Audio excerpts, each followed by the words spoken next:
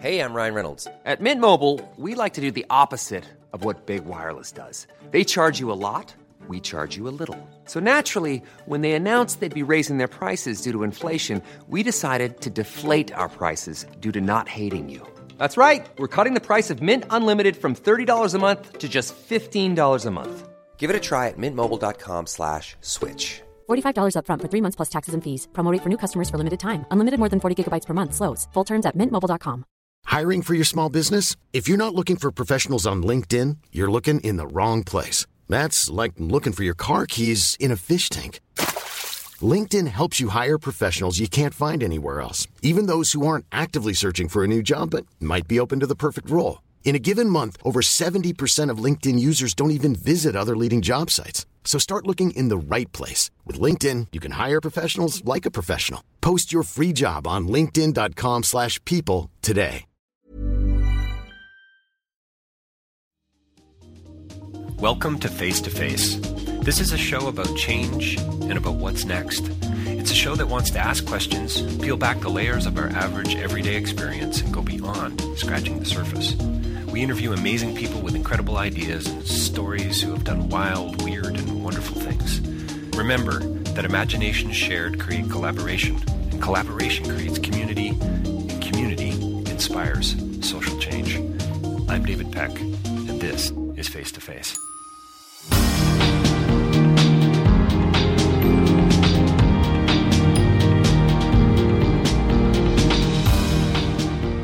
My guest today is Paul Young. He's the author of The Shack, a book that has sold a couple of copies, around 22 million, I believe, actually. It's been 105 weeks on the New York Times bestseller list, and it's about to be released in the next couple of weeks as a major motion picture. It's going to be in theaters, North America, March the 3rd, and I've got Paul on the show today for the next 40 minutes, so I hope you stay tuned. We talk about what it means to be human, actually, as corny as that might sound. But we talk about things like shame and authenticity and fear, and about loneliness, and how we aren't alone, and that we were all created to be loved. Love is clearly a theme that runs through this conversation, without a doubt. And probably one of my favorite things is this idea of authenticity, and how we touch on this idea of the holiness of the other. And I think that's a really brilliant starting point for pretty much everything. Find out more about how the book was written, why it was written, how it's become a major motion picture, coming out on March the 3rd. The Shack is the book. It is also the film starring Sam Worthington and Octavia Spencer. How cool is that? And davidpecklive.com for more information about my podcasting, my speaking, and my writing. Rabble.ca for more podcasts there too. And stay tuned for Paul Young as we talk about The Shack. Well, welcome to Face to Face. We're joined by a very special guest today, someone who has been on Face to Face a couple of times now. I think this might be the third interview with our guest today. Paul Young is here today. We're going to talk about a whole lot of things, but most importantly, we're going to talk about the new film, The Shack, coming out in theaters March the 3rd. Paul, thanks for your time. I love being with you, David. You know that, but that's because I love you. You know. Thanks, man. That's gonna have an impact on where we head with our questions. I think 22 million copies sold. 105. I know. 105 weeks on the New York Times bestseller list, and that doesn't include today. and I was just going to say, and the news is of late that it's back on the New York Times bestseller list. Yeah, it's climbing up there. It's at number 6 as of this week. So who knows? How funny is this? You know, you make 15 copies at Office Depot as a Christmas present, and you give them away, and you go back to work. And this is all, the crazy God sense of humor stuff. I love it. So really quickly, because we've got about a half an hour together here, Paul, and we'll probably do. Listen, we're going to do ongoing interviews, I'm sure. But give us the really sort of the I guess what it is. You're Canadian and American. Give us the Coles and/or Cliff Notes version of the story and how now we're seeing this on screen. So the Cliff Notes are I wrote a story for my kids for Christmas back the year I turned 50, and it was at the bequest of my wife Kim. who had said basically, would you just write something that puts in one place how you think because you think outside the box? And that's what I did.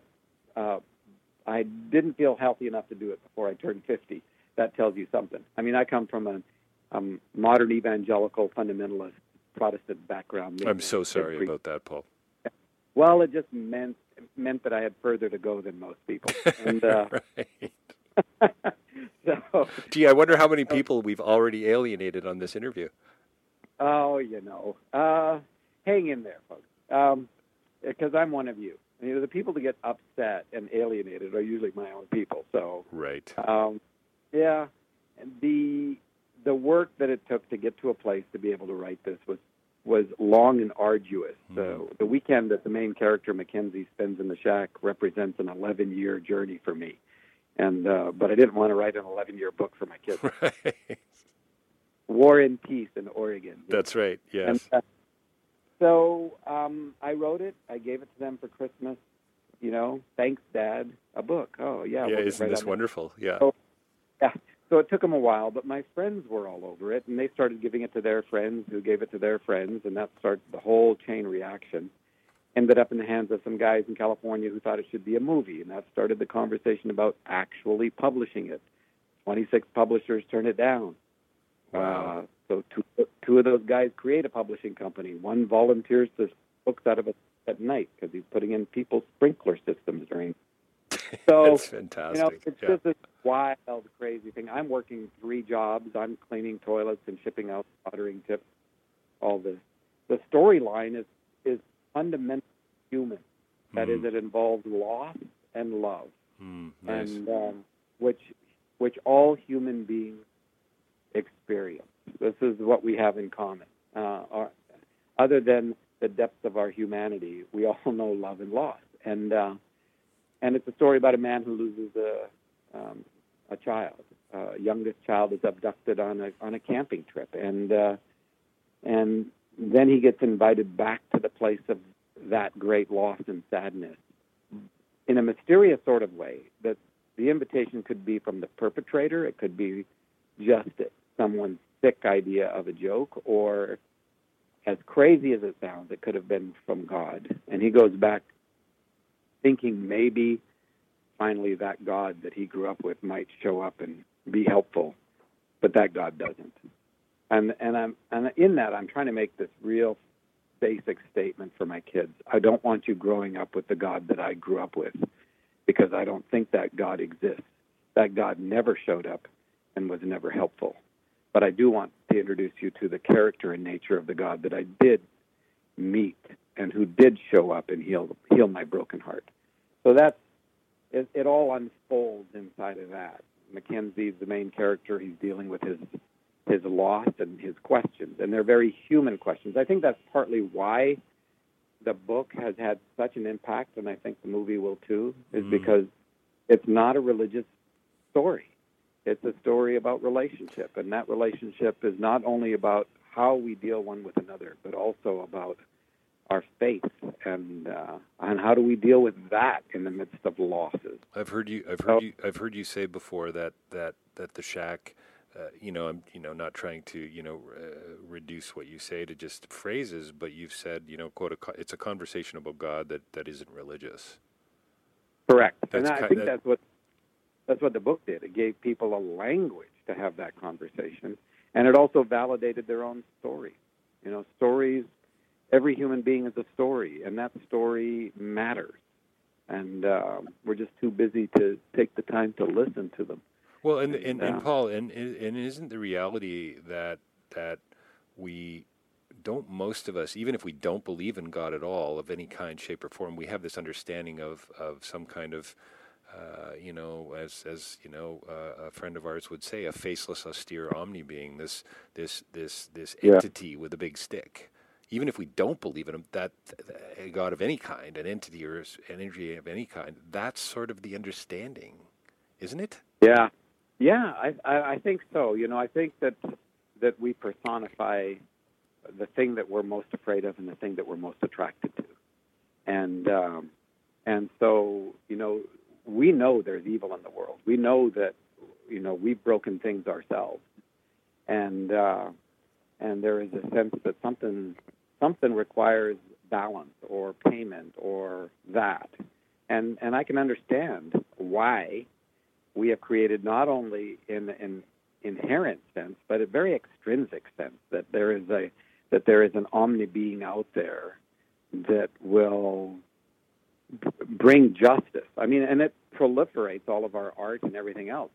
We want justice, but we don't know how to deal with the whole love side of things, and right. so we create the sense that our attraction is to something bigger than ourselves, something more beautiful than ourselves, and or more authentic, and we're driven in that direction. But at the same time, we're so full of shame and so surrounded by a performance production society that our values connected to that we just transmit that on to any sense of faith that we have.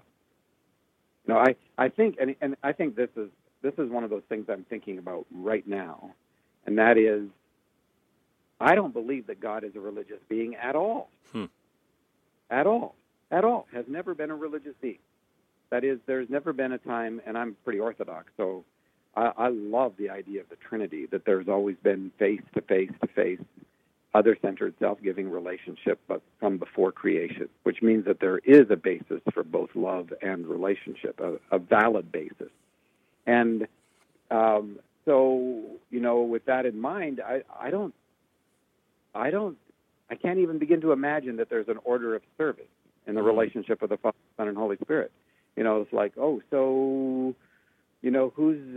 opening in prayer today? And the Holy Spirit, are you doing communion? Right. The whole idea is bizarre, But what that means is that every form of religion that exists on this planet is something that we have brought to the table. Right. And what's profound about that, it means that history is a story of how God climbs into and accommodates what we have brought to the table, and by joining us in those things, whatever religion that you happen to have a persuasion toward, whether it's even the faith of atheism, which is dependent on the concept of God, right? So whatever it is, and whatever your practices are that have come out of that, God climbs into it in order to destroy anything that is not true from the inside out. And I think that's the story of Scripture, right? I think it's a whole new way to look at Scripture that kind of now makes more sense. Well, and I don't want to. I mean, I'd love to talk about the film. I got to see it yesterday. It was a real treat to see it with about, I don't know, a VIP screening. Come on, how cool is that, right? In Toronto. I don't want to say. Sorry, say again. How did you get there? What's that? I said, how did you get invited? Yeah, exactly. I had a bit of a connection. Invited, so it tells me something about you being you're a very important person, brother. So thanks. So I don't want to talk too much about the film because we don't want to, we don't want to give it away too much. But I do have a couple moments that I want to bring up. But before we go there, you said something just a couple of minutes ago where you said, it's a film or it's a story. I think you were just talking about the book before the film. And the film, I think we can say the same thing. It's about, it's about being human. It involves loss and love. How come it took you say it was an 11-year journey, that got you to the place where you could write the book? How come it took you so long to figure out that you were loved? Oh, because I grew up in a religious environment. So I had a very angry father. And I was firstborn and experienced sexual abuse as a child, and both inside the tribal culture I grew up and then inside of boarding school. And so my concept of God was very much wrapped into performance approval. And so I wasn't loved for who I was. I was always loved for what I could do, right. Produce. Right, nice. Perform. Yeah, and so, when the whole world tells you, and you've been telling yourself because of so much shame in your history, that you're a piece of crap, and then you have a theology that comes along and tells you the same thing, that the truth of your being is that you're a piece of crap, you're kind of trying to build something out of a swamp or quicksand. and it's only good as fast as you can build something before it sinks. And so you have this perpetual cycle that's always based on your ability to perform. And that's where the metaphor of the shack comes in as something deeper. It's the house, the broken heart of a human being, where you store all of your addictions and you hide all of your secrets, and you don't want anybody in there because you're terrified that they will look at you with the same disgust that you see in the mirror. And so all of those things are impediments to any concept of knowing that you're loved. It took me 50 years to wipe the face of my own father off the face of God, let alone deal with the theology that told me that God the Father was this omni-being that Jesus came to save me from. And I couldn't perform well enough to get any kind of sense of approval or affection that was lasting. So I had a lot of crap to work out. And so in the film, I think it's Octavia Spencer who says at some point that it's and she's talking about healing. It's about the quote is a bit of time and a lot of relationship. Yep. Yeah. See, and here's another concept that goes back to my view of God, is that I don't believe God was ever alone. Right. And I don't think aloneness has any part of how we're created in the image of God. So any sense of aloneness has to do with the darkness that we brought to the table. And that's why relationship matters. We're designed for it. We're created inside of it. And it's absolutely essential if we're going to be exposed, if we're going to experience the gift of exposure and come to healing. I got to say, just to shift gears a little bit, and then I'm going to ask you a way more serious question. They're all serious questions, by the way, Paul. The Gideon Bible scene is hysterical. Oh, it's in the book. I put it in the book, and I put it in the book because it is hysterical, and it was such a light touch, and I love the way they did it. I don't think they could have done it any better. Yeah, it's good. So do you think there's going to be an audience? I mean, it's really, obviously you're hoping for a wider audience. You want more people to come to the table. You want more people to crack the cover of the shack and to come to it again and to peel back more layers and all those things. And it's going to be a catalyst for conversation, no doubt. I mean, as I said to you before the recorder was going, a truly moving experience for me on so many levels, and I'm going to have to see it again for a variety of reasons.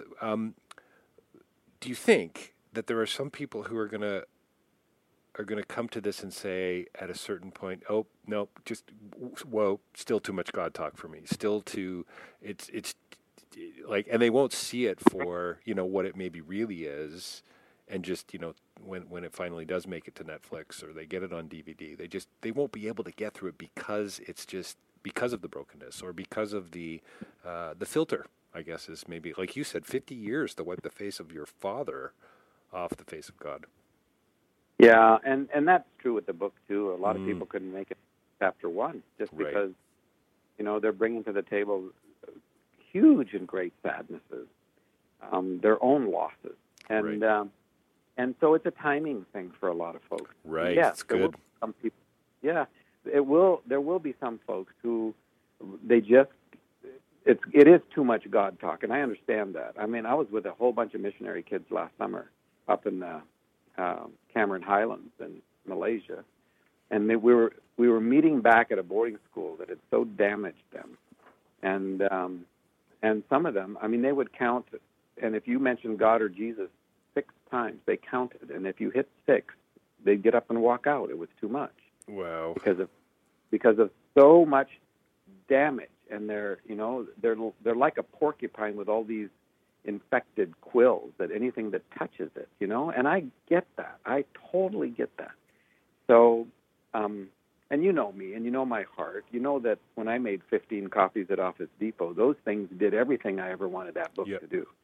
But I'm watching the ripples of this conversation moving out into the human conversation, and it has provided a safe space to have this conversation. And people are going to come from all kinds of histories and issues and trauma and things like this and interact with this. now, the film. And for a lot of folks, who will never read a book, the film is going to be the way in for this conversation. Paul, I was kind of surprised in a way at the film at how deep it really goes. The conversations, the questions that are raised, and was The Shack for you? Was this really about sort of dealing with the classic problem of evil? And coming to terms with that, because that's obviously a central theme of the book. It's a central theme of the film. It's Max, kind of coming to terms with his daughter's death, his horrific death, right? But it's more than that, way more than that. But was that kind of your way into this? Yeah, because when I wrote this, and I'm thinking like I'm writing this for my kids, and we have 6 children, and our youngest was 13 at the time. And I'm thinking about the greatest loss a human being can experience is the loss between a parent and a child. And I think I'm so glad, and I think that's part of the nudge of the Holy Spirit, that I went to that place, even in a story for my kids, because when you go down to the deepest loss, you are suddenly picking up all the other losses along the way. And it did that. And but people would say, how could you do this as a gift for your kids? And I'm going like, what if something happens to one of my grandchildren, one of their children, and what if I'm not there? What would I want to say to them? Right. But how would I want them to deal with the question about the character and the goodness of God in a world that is absolutely broken and brings so much pain to the table? So how do you deal with that question? And what's beautiful about the film, and it's true about the book, it didn't give a transactional religious answer to it. Right. It pushed you into the mystery of relationship, into the goodness of God, into a high view of humanity, and it gave space, but it told you you're not alone in this. Right. You'll never be. And the mystery of relationship begins to become the framing of the question, which changes it completely. Well, I would imagine people are going to find it difficult on a variety of levels to get through. Some will find it, wow, this, they'll watch the film and they'll have a certain experience and they'll have a conversation about it and so on and so forth. But I think some will find it. And I think even after all my years and my history, and mine pretty well too, it's kind of confusing still. Hang on a minute. Octavia Spencer, which by the way is utterly brilliant casting, utterly brilliant. And there's a couple scenes with her that are just absolutely magical. And for the listeners out there who are going to go see it, remember the flowers. The flour, cooking, baking with Mac in the hands. Yep. Maybe my favorite moment in the whole film. Brilliant casting. So, but it's confusing, Paul. It's confusing in the sense that, hang on a minute here. This isn't God. What are you what are you doing to me, right? How many times in your life have you ever changed without being in some sense of a confused state, Fair enough, yeah. So when everything's going great and everything feels like it's under control, we don't change. We don't go deeper. And so anything, I love the fact that it creates this.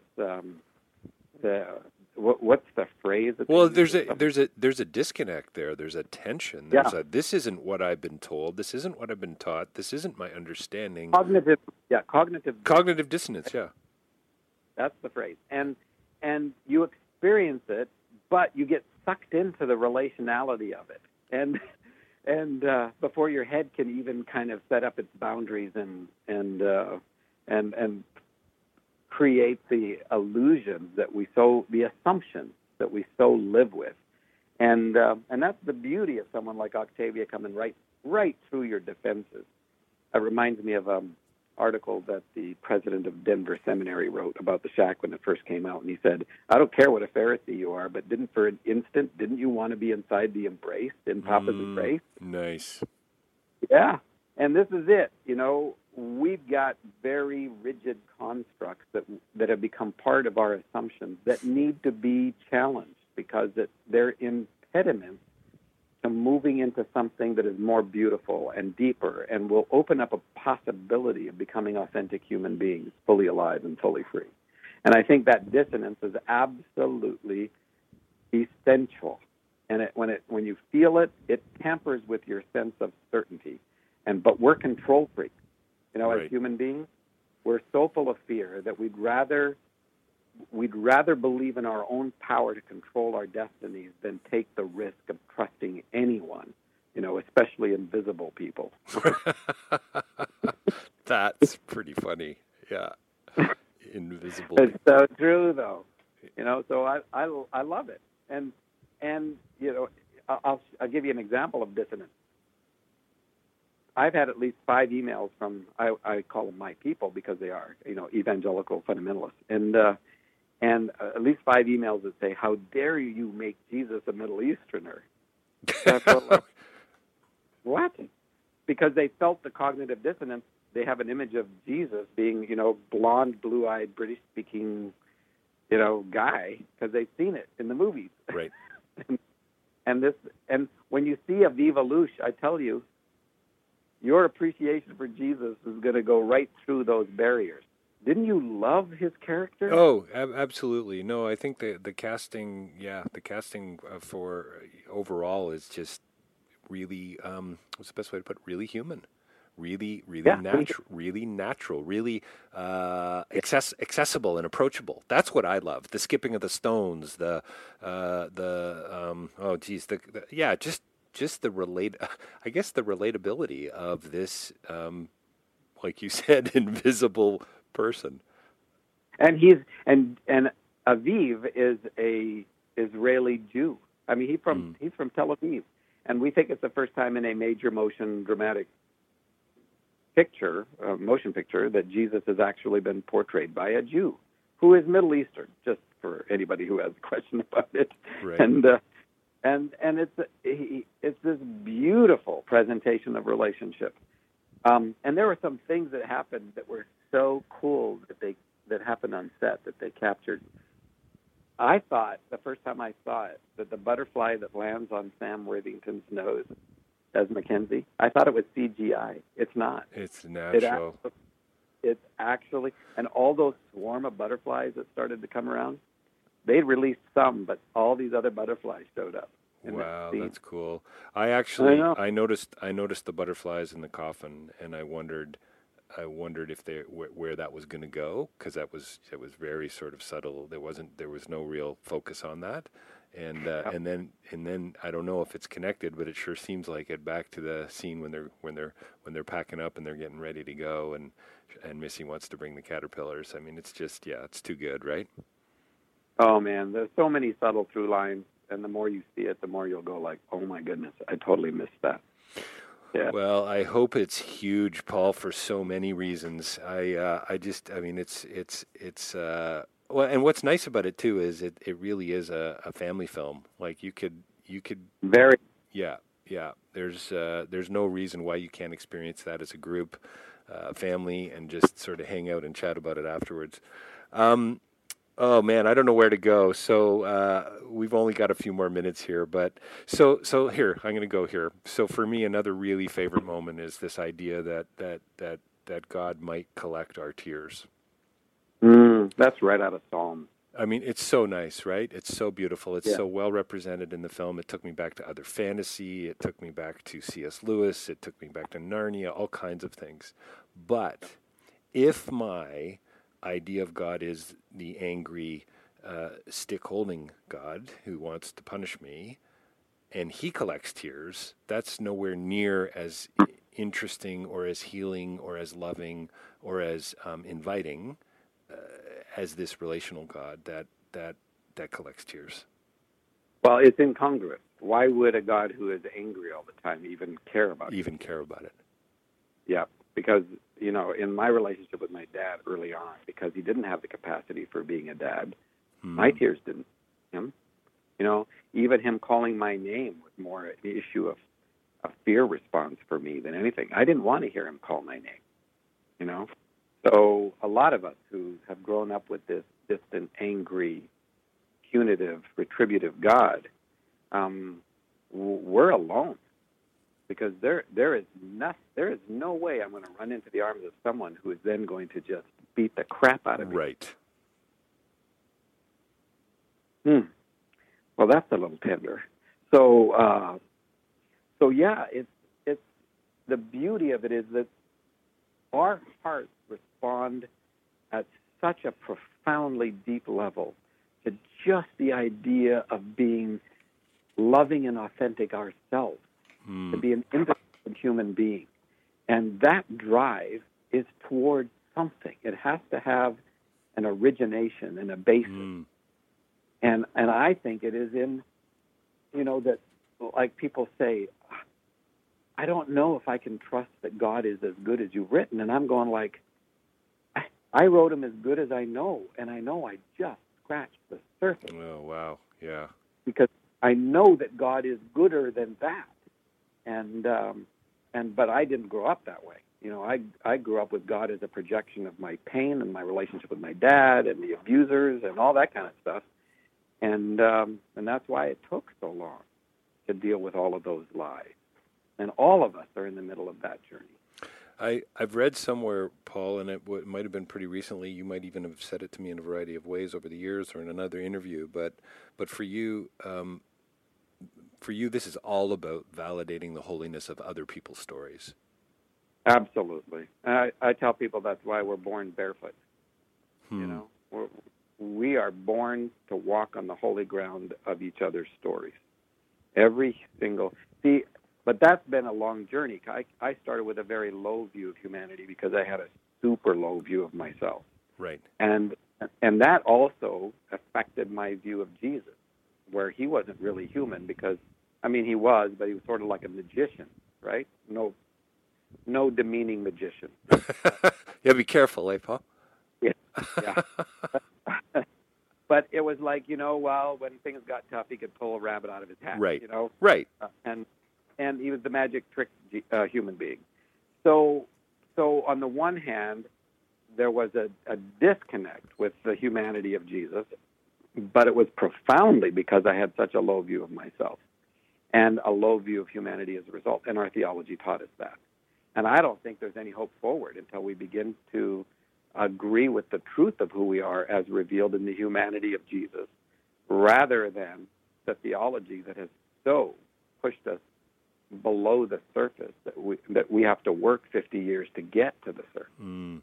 And so this is about the holiness of the other. When you begin to see, and then it makes sense why Jesus would say, Father, forgive them. They don't know what they're doing. They don't know what they're doing. If they knew who they are, then the way of their being, what they do, would automatically and naturally change. Well, and just speaking of change, Paul, and this is where I think the potential is just so huge and continues to be huge for what you've done and for the Shack and for this I don't know, can you call it a reinterpretation?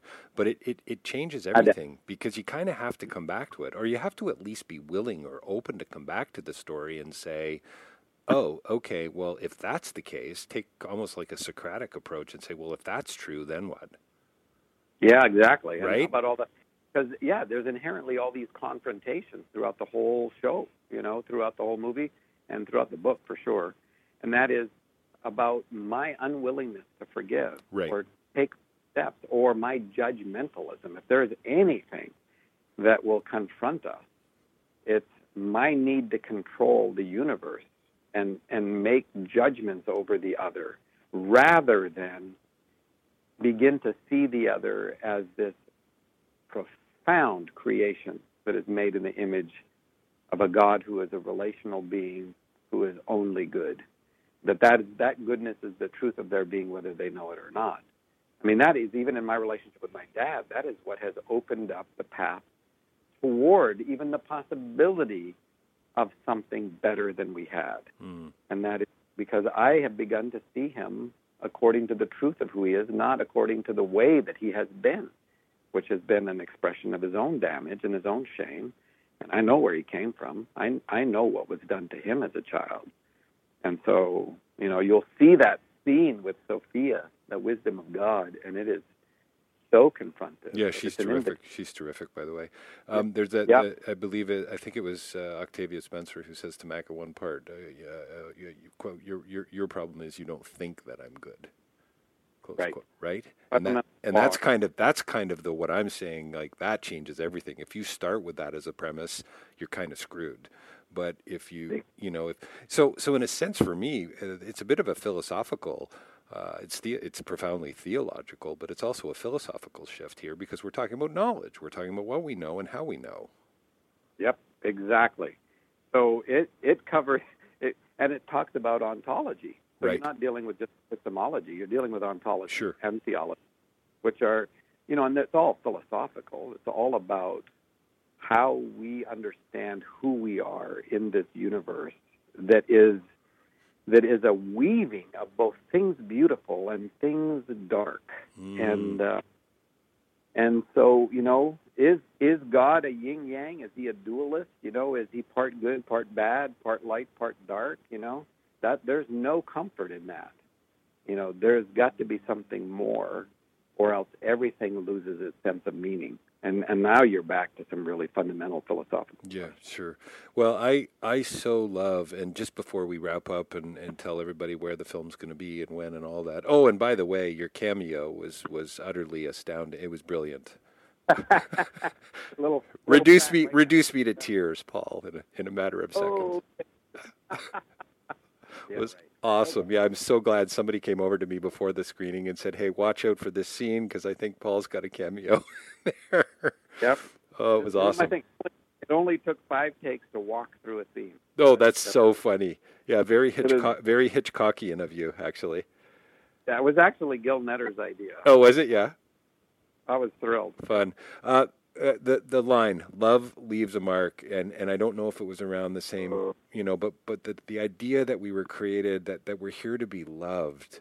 Man, it's one of the. I'm getting shivers just as I think about it. I honestly don't get out of bed in the morning that way. Certainly not every day. And no, and a lot of us don't. I think the most of us don't. But the resonance of that so deeply impacts you, and then you start seeing it everywhere. You see it, Paul. You see it everywhere, man. You see it in the lineup at the store and on the bus, and when your train's delayed, and it's just the implications are astounding. Yeah, and we live in a world that is so generated by fear. All of our institutions and systems and our divisions and all that, and fear is always related to trust or control. And I love the First John stuff that says, to the degree that fear exists in your life, to that degree you don't know yet how much you're loved. Right. Which is what that conversation is about. A bird is designed to fly. You were designed to be loved. You were created to be loved. But pain is a way of clipping our wings so that we forget we were ever created to fly. Yeah, it's good. What? So tell me real quick, because we got to wrap it up. So I hear you're going to be at the Museum of Modern Art in the next week or two. Tell me, use that as a story to lead into the March 3rd. Is it a worldwide release? Is it North American? What's the word? It's North American, and then they've got an international release for dates, for other parts of. But on February 28th, they have the red carpet premiere. Nice. in New York, and that's the one you're talking about at the Museum of Modern Art. Which, how fun is that? Like, how cool. It must seem so surreal to you, and you had mentioned to me too, just last week you were doing a bit of a press junket, 60 interviews in a day about the film and the book and all things The Shack related. Yeah, totally, and it's so fun. It is. That's awesome. It is. It's fun. How cool. And part of it is probably because I have no idea what I'm doing. So it's like, when you learn to live without expectations, everything's a gift. Well, the beauty is if you don't go on to write another bestseller based on your cameo, I think you got a future in acting. If they need kind of a little older, middle-aged, balding, that guy. That's right. You'll be perfect for the role. It's Paul, what a delight chatting to you about the film, and once again, we barely scratched the surface. I hope everybody goes to see it. It's a beautiful, moving film, and And coming up in Toronto, March 3rd release, or at least North America, March 3rd. Look for it everywhere. Yeah, listen, you've left a mark, man. It's huge. Oh, brother. You know, how cool is it that we get to participate? All of us are leaving a mark. Mm. I have 9 grandbabies and a 10th on the way. I mean, every one of those babies is an eternal being who will leave a mark. I mean, that's way bigger than a book or a movie. It's I mean, just pretty cool. Yep, it's the best. Yeah, and it's a reason to be hopeful. It seems to me. I am. No, I got nervous. So. Well, listen. Thanks for your time today. Paul Young's been joining us here on Face to Face, talking about The Shack, coming soon to a theater near you, March the 3rd. Thanks for your time, Paul. You bet. Love you, David.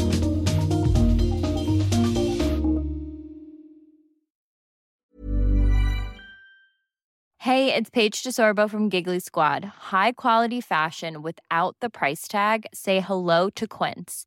I'm snagging high-end essentials like cozy cashmere sweaters, sleek leather jackets, fine jewelry, and so much more. With Quince being 50 to 80% less than similar brands. And they partner with factories that prioritize safe, ethical, and responsible manufacturing. I love that. Luxury quality within reach. Go to quince.com/style to get free shipping and 365-day returns on your next order. Quince.com/style.